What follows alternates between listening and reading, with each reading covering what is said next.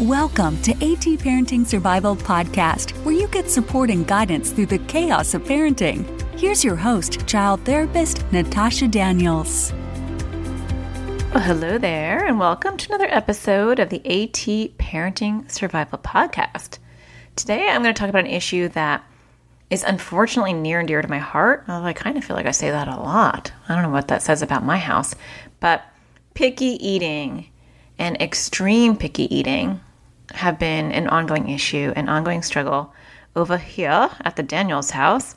And I know that many of you are in the exact same boat because I have seen your posts in our private Facebook group. Some of you have reached out and talked to me about it in the community.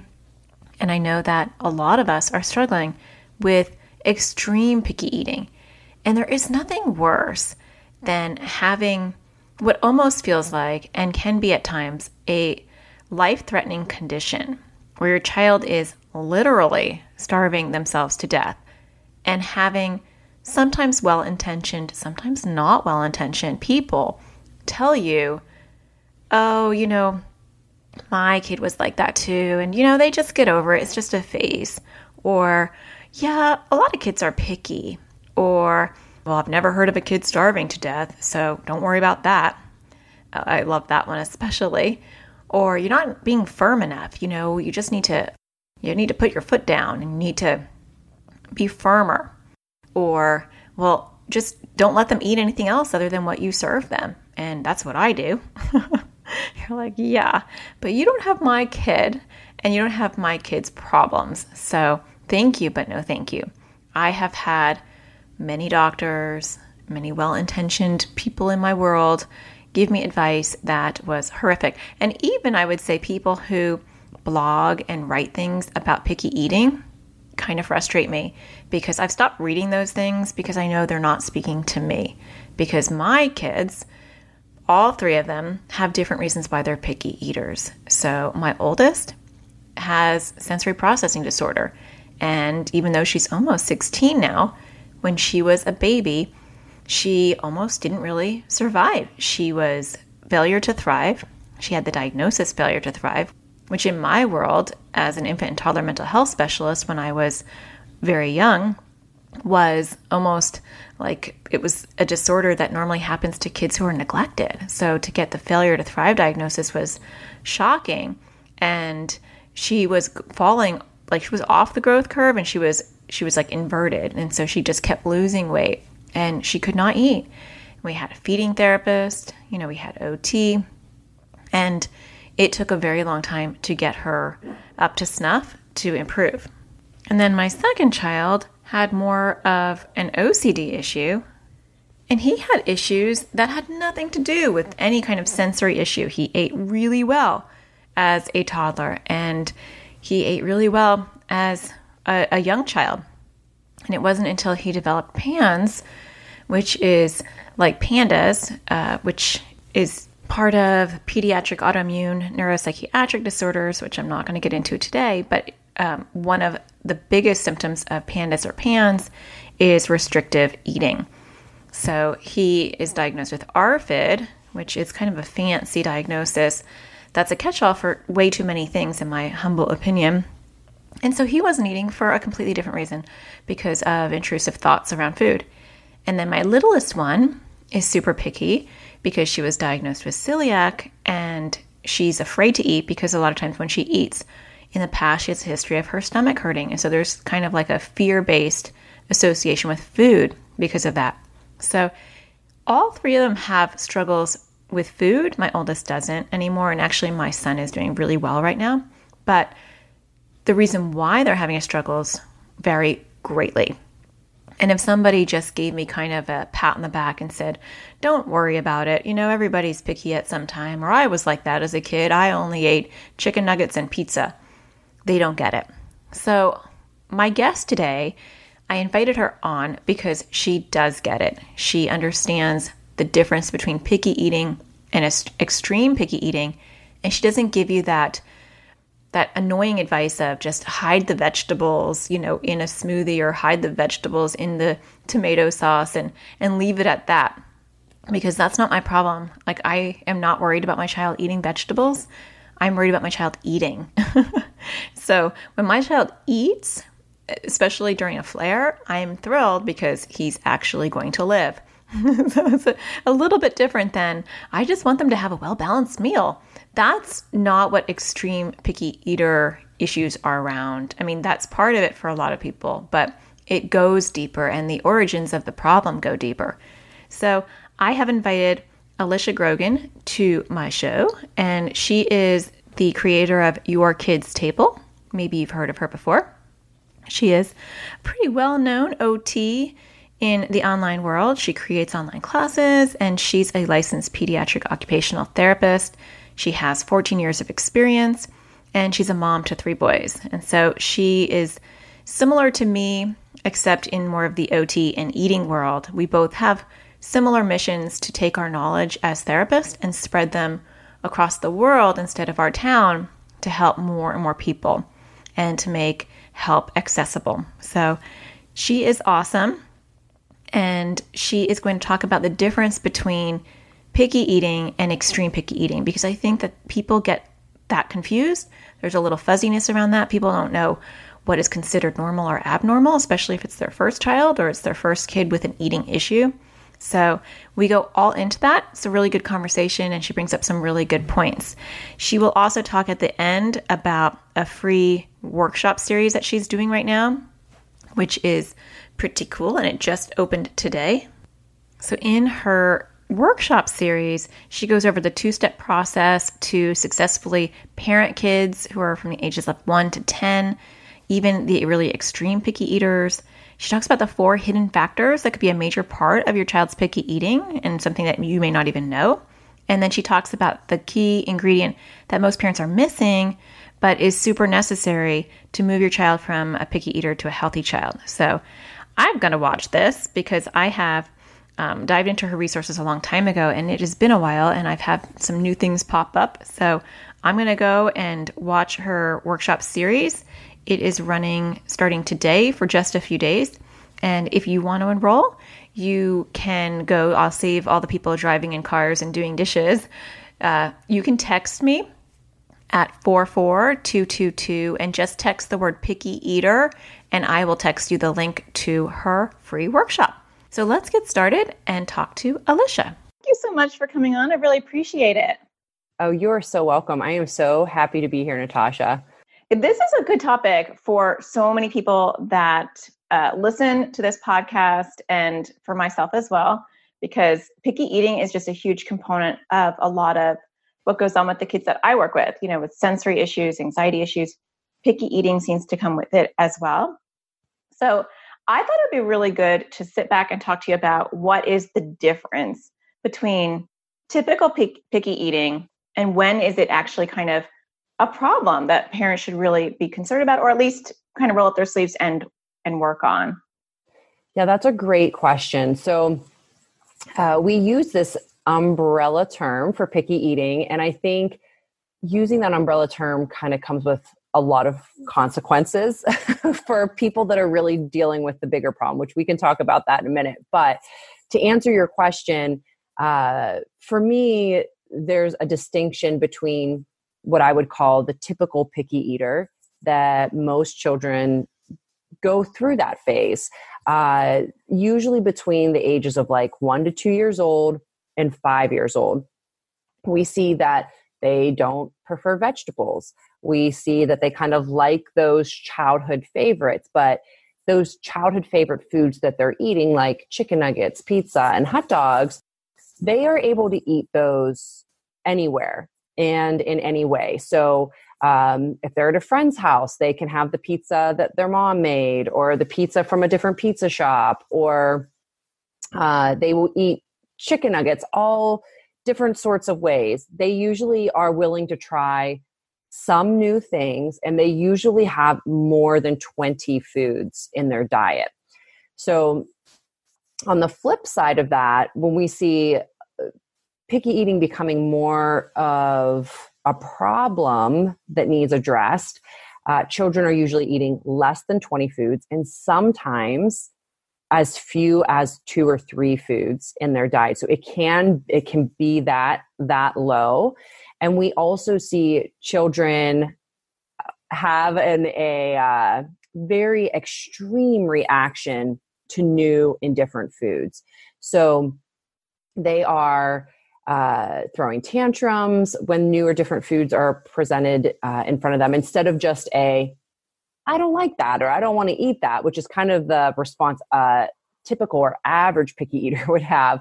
A child that's facing more extreme picky eating is going to gag, they're going to maybe even throw up, push that food away, resist coming to the table, have a lot of stress and anxiety around the food itself. And also these kiddos will starve themselves before eating a new food. So that advice that kind of seems to float around to just let your kid get hungry enough and they'll eventually eat that lasagna or the broccoli that you really want to eat will not happen for these kids. They will literally make themselves sicker, sometimes causing themselves to throw up stomach bile or get migraines or have horrible stomach pains before they would even consider eating that new food. And you're bringing up some really good points, because I think a lot of us hear stuff like that, like kids won't starve to death, and maybe you just need to be a little bit tougher on them. And I know even from my own perspective as a mom and not a therapist, my oldest daughter had sensory processing. Well, she has sensory processing disorder, and it really manifested mostly with oral defensiveness and just her inability to eat at all. And I remember at 2, she couldn't eat anything. Like, she was falling off the growth chart. She was failure to thrive. And the pediatrician, who was very old school, I loved him, but he was very old school, didn't really understand what was going on. And he just said, no child's going to starve to death. Just put a little Chinese food on her high chair. It's to be delicious. She'll eat it. Right. She did not. And she continued to starve until I had to kind of figure out myself how to help her, because I wasn't getting any advice, through her pediatrician. Yeah. And I think that's what is so dangerous. So I had mentioned before that this umbrella term of picky eating is dangerous for those that are really facing what most feeding therapists, there's lots of different words for it, I use the term extreme picky eating, others use problem feeders, some people use resistant eaters, but all of those terms sort of categorize these kids that are more extreme. But, in our language, we're all just using the same term, picky eaters. So we think when we're helping a friend or the doctor's just giving out that advice, that it applies to everyone, but it really does not apply to kids that have moved into this extreme sort of place, because there's just so many deep emotional reactions to it. Often, as you said, sensory is a huge component for it for a lot of kids. So there's neurological stuff going on for reasons why they're choosing to eat certain foods and not eat others. Yeah. And I think sometimes even with partners, we have some disagreements. I think that can be something that also becomes an issue, because it's how do you handle that when you have a partner who's saying it's just because you're not pushing him hard enough, or you're just not being tough enough. We all eat this, and this is what you make. We shouldn't, make other foods for them. And so sometimes it causes even some distress in your relationships because you're not aligned.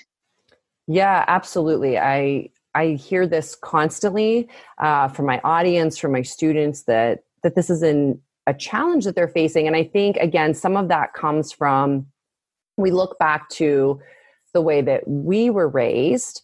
And I think a lot of these issues weren't as prevalent. You can make the same argument for sensory processing disorder and autism and those types of things. Like a few generations ago, were not at the forefront the way they are now. And we don't need to go down that rabbit hole now about why that is. However, we look back to the way that we were raised and we think that, well, we turned out okay. So I think that the key to getting on the same page is really starting to educate together, because what I find is when the partner or spouse learns what's really happening with our picky eaters, that there's a reason that they're acting this way, that there usually are deep underlying issues, and that it can be improved, and that also the solution is finding a balance, not necessarily giving your child everything that they want to eat all the time. There's a middle ground there, and it's, the solution also isn't never giving them what they want to eat at any meal. And I think when you can find a middle ground as parents, you can agree to get on the same page. Or what some of my students do is they kind of come and make an agreement together to give a plan or a particular strategy a solid try for a trial amount of time. And they can agree, and let's see what the results are after two months or 3 months or even a month's time. Like, let's see if we can just both be all in on this and see what the results are. And I think that can have huge benefits because, like you said, it can just cause so much stress. And there's already enough stress at meal times with what a child is not eating. Oh, completely. And I like that. I think sometimes it's good if you're not aligned, if you and your partner are not aligned, sometimes it's either, if you're not going to see eye to eye, sometimes it's good to just say, you do your thing, research, come up with a plan, and I'll back off for like 2 months and this will be your show. And then we'll see how that goes. It's nice if you guys can just work on the plan together, but I have had parents where I've worked with where they're not aligned with sleep or they're not aligned with eating, and there is some big issue going on and they disagree on how to approach it. And sometimes it is just good to like hand the baton to the other parent, just say, okay, I'll stay out of this for a little while and this will be your show and we'll see how it goes. So that's another option. Yeah, absolutely. And, just to speak a little bit to, I think sometimes we can get caught in the trap of thinking, well, what our parents did worked. And I think that there's some truth in that. But at the same time, I think we also have to acknowledge that what the vast majority of our parents were doing for generations was a very kind of black and white approach.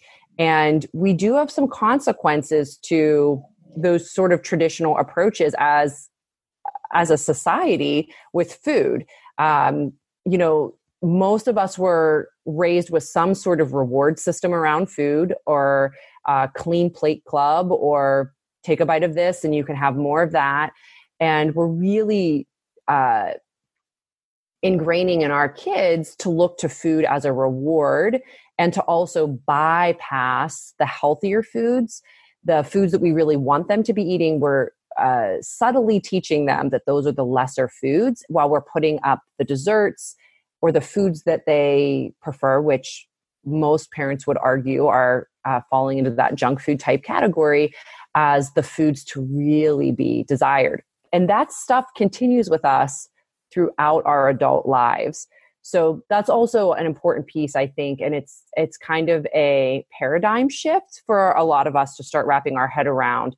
But it's really important. And when we start to step back and look at it, it's pretty easy to see those parallels with us as adults now. Yeah, that's so true.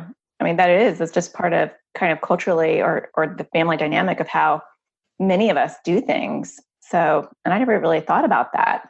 Just kind of the message that it's sending to our kids. So I wonder if we can go into kind of like some of the origins of what causes like intense picky eating.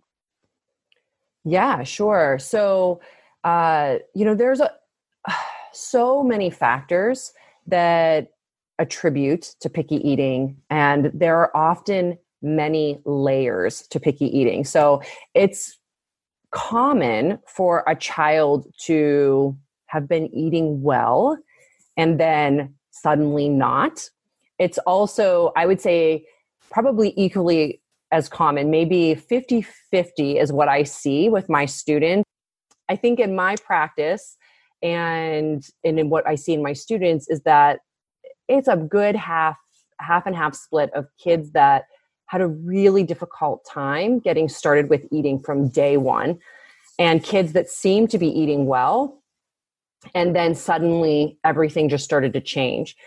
And in both cases, there's a lot of layers to that. So in the case of kids that were eating well and then not, the first layer to that picky eating often starts with that typical picky eating phase.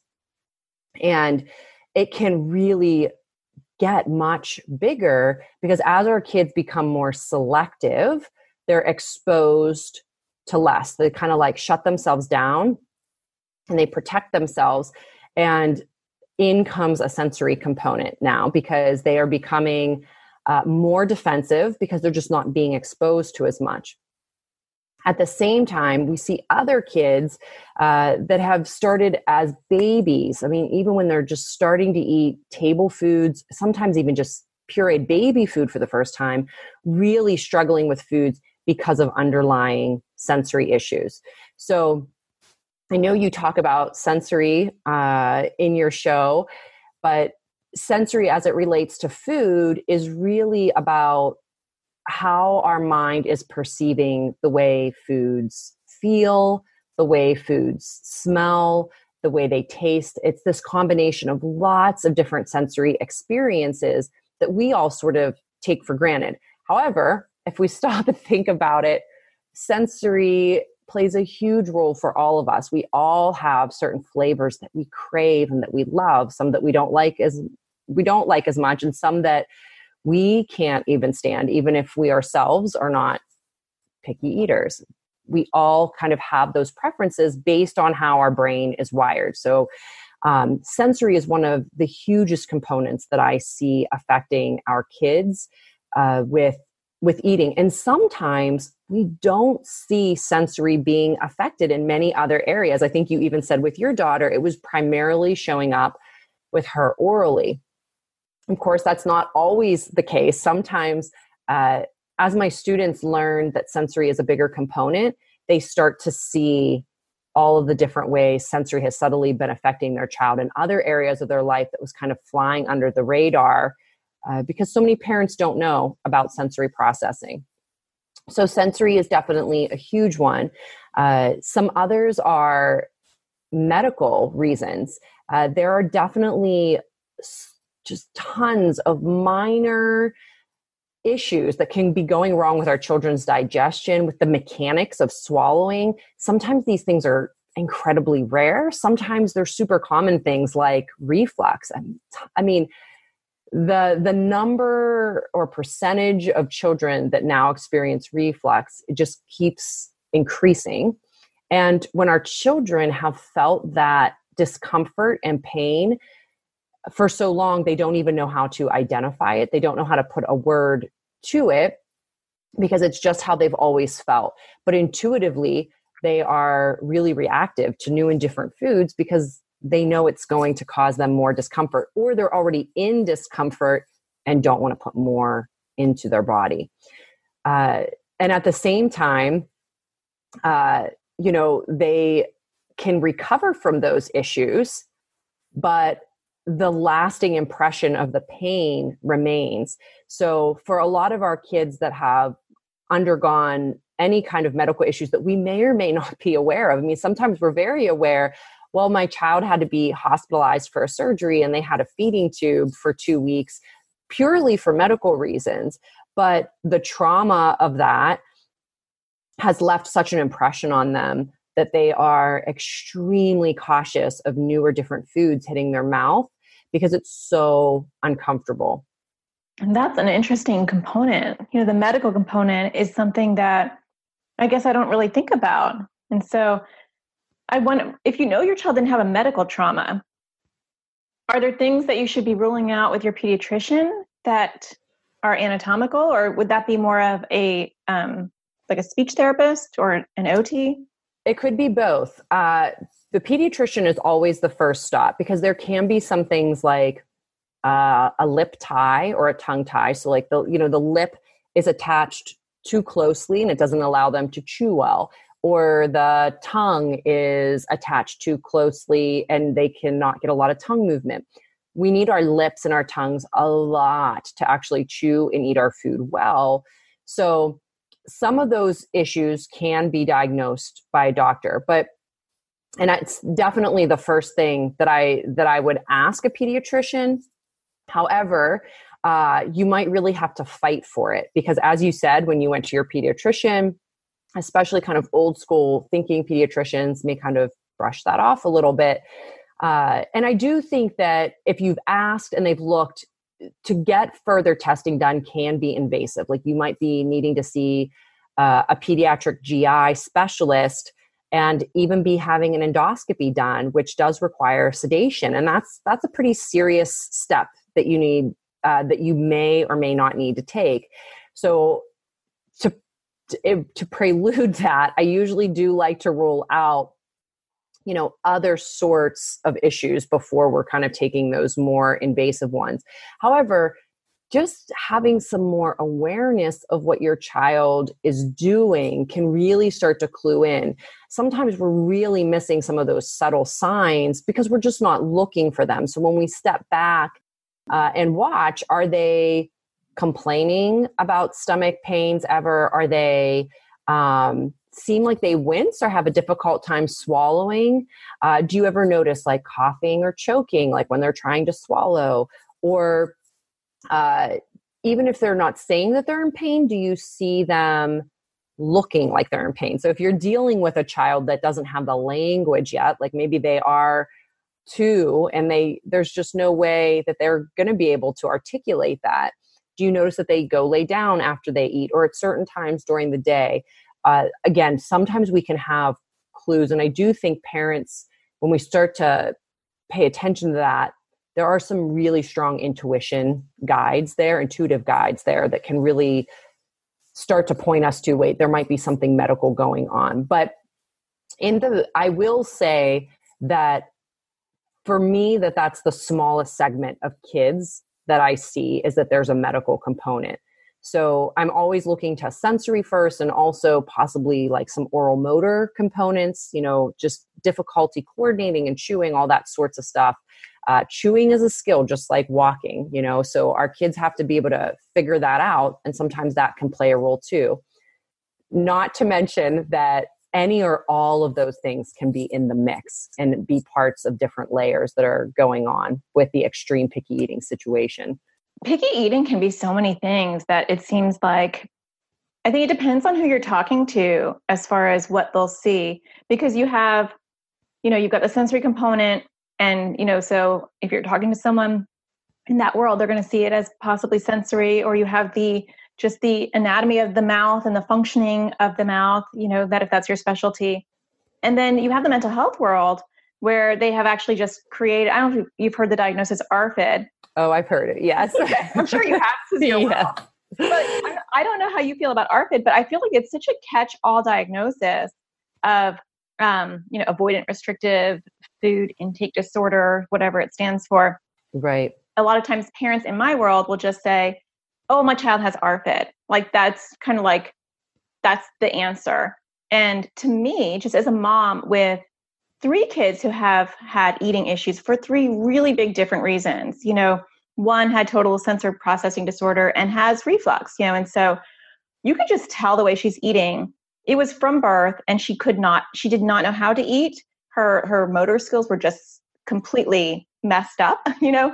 And even now she probably wouldn't like me saying this, but she's almost 16. I see her eating predominantly in the front, and food. She has a hard time keeping food in her mouth, like you could just still see some of those things that she's adapted to. But you could see where it's a physical struggle for her. And then my second child, we'll just go through my kids, he has OCD. And so there is a PANDAS and PANS component to, I think, kids who have eating issues where it could be under the umbrella of ARFID, but just randomly spitting food out because he thinks he's going to choke, but having no trauma, no physiological issue with his mouth, and just having an intrusive thought that says, what if I choke? And then it can get really weird, like, is the food contaminated? Is the food watching me? Then we're dealing with pure like OCD stuff, but it presents as a food issue, where the go-to foods are going away as quickly as they were there. And you have 2 go-to foods and your child's ready to be G-tubed, And then the little third one she just has like an acute sense of smell and she has stomach aches. And so I thought she was just a picky eater and I thought she was just anxious. And I brought her to the doctor and she had celiac disease. And so there was a medical component to hers where now she's afraid to eat because she's worried it will hurt her stomach. And so whenever she gets sick or has pain, she eliminates those foods. And so she's quickly reducing her foods to, things that are not good and can't sustain her because she doesn't get sick on those. So I think it's just a rundown of, and all of them could be considered, having a diagnosis of ARFID, so. Absolutely. And I have to admit, I take a little bit of a deep breath because I hear the diagnosis a lot and my reaction is the same as yours. I feel like in a lot of cases, it's become an answer for a lot of people. And my message is that there is help no matter what like that's not the end of the road. Just recently I shared something on my Facebook page, it was a little image with a statistic that says 10 to 11% of kids will not eventually eat when they get hungry, kind of what we were talking about earlier in our discussion here. And it broke my heart to see the amount of comments that came in underneath of people saying, yes, my child is like, I'm so glad to see this, but, we've just accepted that this is our way of life. And I think that there's obviously some good in that if you're not in that stressful state, because obviously with these eating issues, with the extreme picky eating, there's often so much stress on everybody involved. So that's definitely progress if you're able to move past a place and say, okay, we have that diagnosis. We're just going to accept this. And you're not in that stressful state. However, no matter what your child is dealing with, like past trauma, medical issues, sensory, there is so much hope and so much that can be done.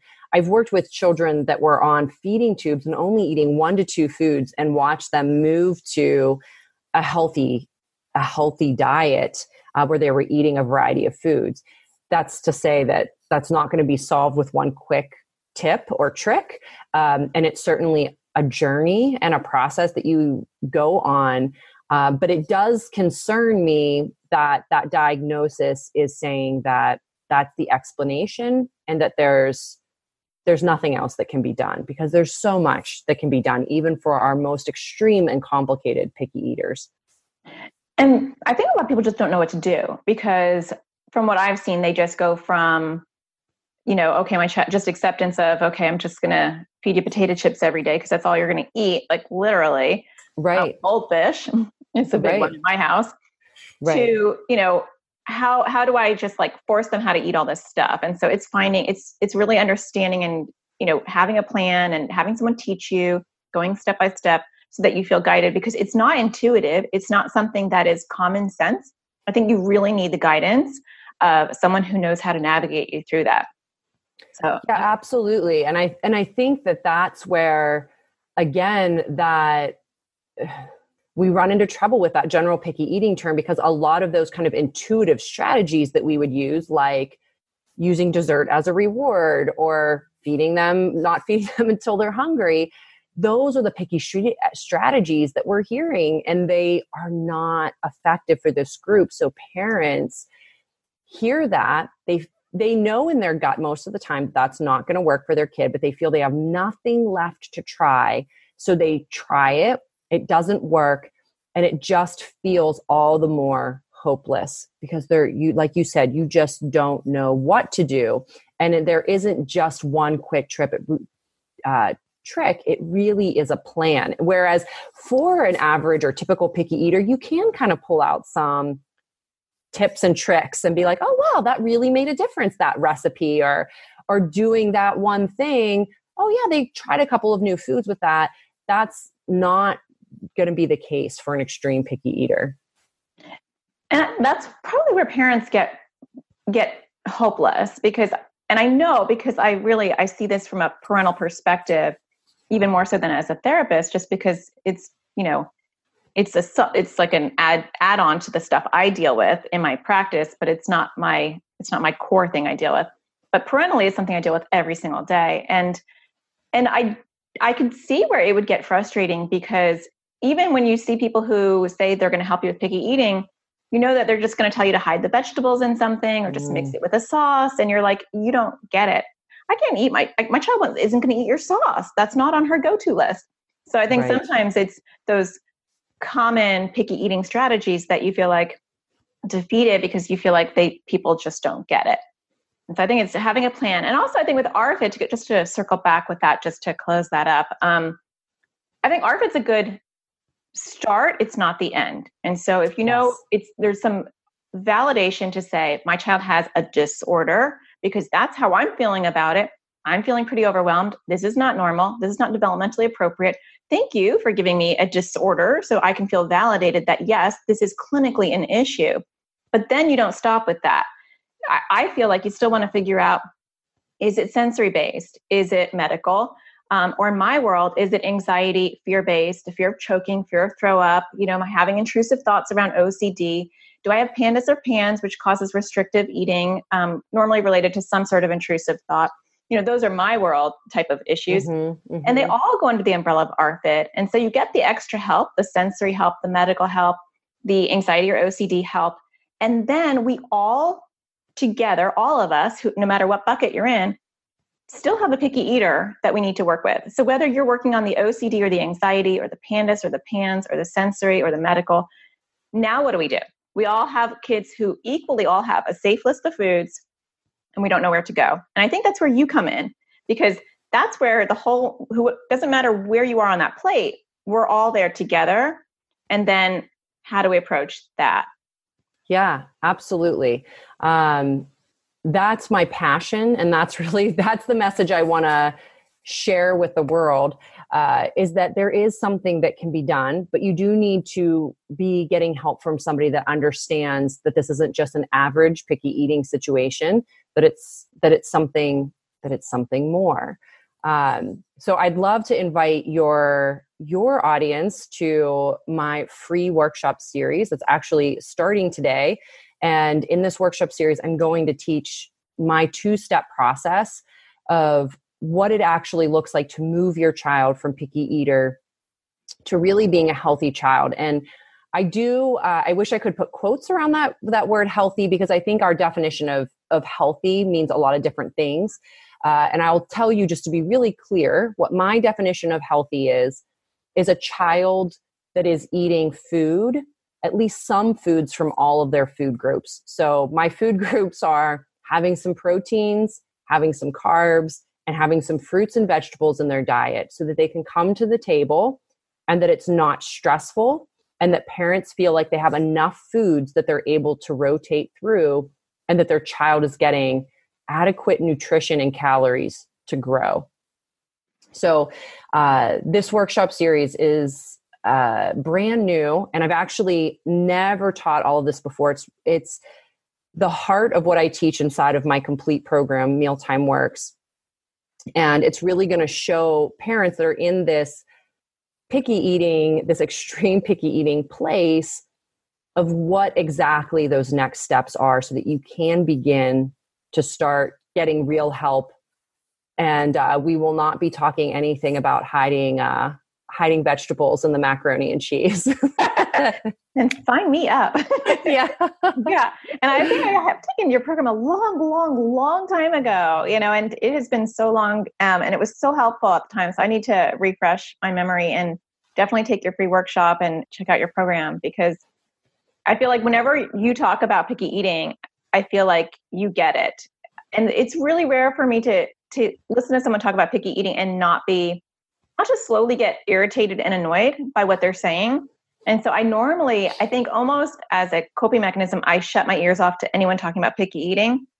And I'm sure a lot of people in my audience can relate to this. It makes me feel guilty. It's kind of like, parentally, there's so much guilt around nutrition for your kids. I mean, even if you don't have a picky eater, there's the guilt of, am I being a good mom or a good dad by providing them nutrition? But then when you have an extreme picky eater, there's some burden and guilt that you feel like you are responsible for starving your child or your child's ability to be well nourished. And you might even get some well-meaning relatives or pediatricians making comments that will kind of reconfirm that.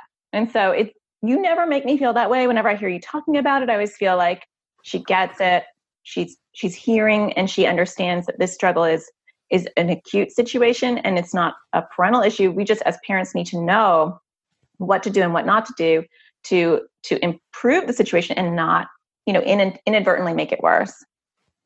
Well, thank you for saying that, because I couldn't agree with you more. I had an extreme picky eater myself, but had already been treating picky eating for many years by the time I was given the gift of experiencing it myself as a parent and really having that perspective. But it's incredibly difficult for me to even hear other people's comments, casual comments in grocery store lines or birthday parties. And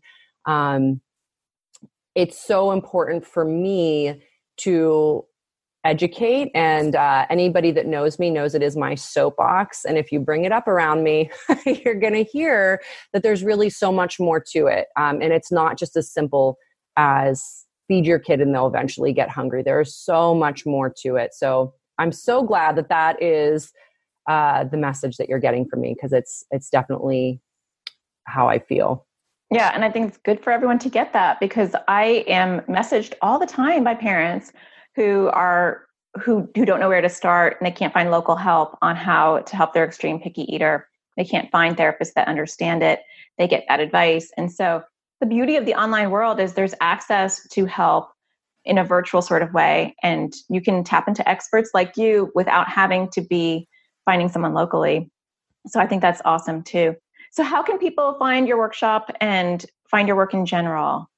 Well, you can find me at yourkidstable.com. I blog there every week, and there is tons. I think I'm over 100 picky eating blog posts. Wow. So I might even be, I don't know, it could even be double that by now. I'm not even sure. But so there is tons of information on picky eating, tons of information on sensory processing.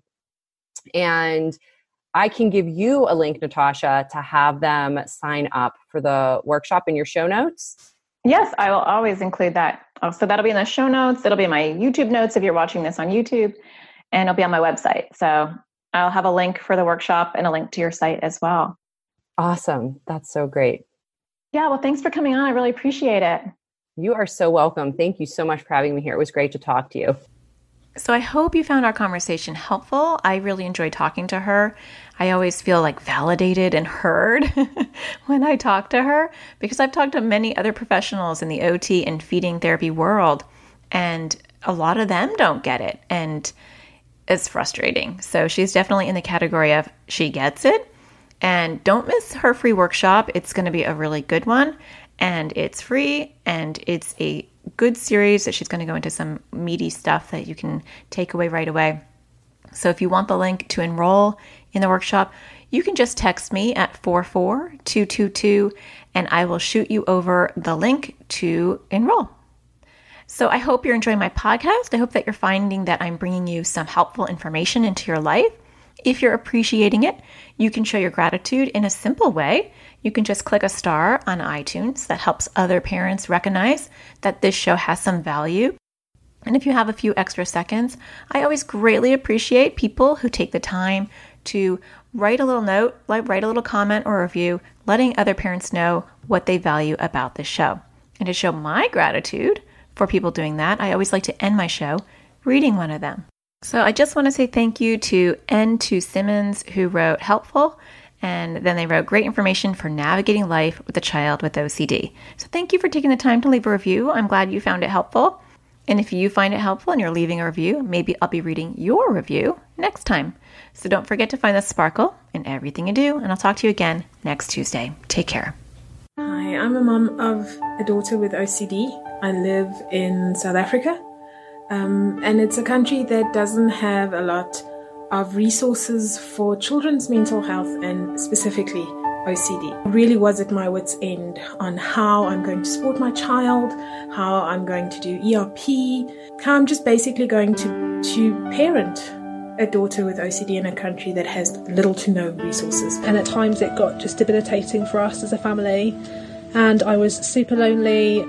People weren't listening. I didn't have any support. The AT community has been an absolute lifesaver.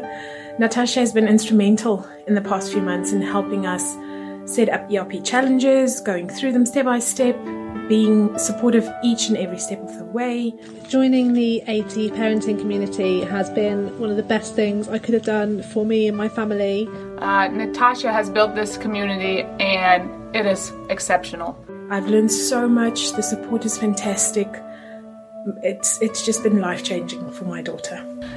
It's so nice to be able to ask her live questions in office hours. She's there, she responds. Her live videos every week where she asks us what we need her to talk about. Also her forums, again, where you can ask questions. She's on there all the time. She is very present. The resources she has had provided, the worksheets, there are so many things in this AT parenting community that are beneficial. Natasha gives you so much of her time and her expertise. She's there to answer your questions, so it's such a personal way of getting help and support when it's much needed. Personally, the community has helped me because I feel like I needed my support. And then you have the added bonus of this fantastic community of parents who are going through such similar things, and suddenly you're empowered and have ways of accessing help and making a real difference to your family. And also just the support of all the other moms and dads. It's really good. You know, we laugh together, we cry together, we fail together, we succeed together, and everybody gets it. Everybody gets it, and it's such a nice community to be with, and I hope you join us. You won't be disappointed. Try it out. To learn more about how you can become a member of the AT Parenting Community, go to atparentingcommunity.com.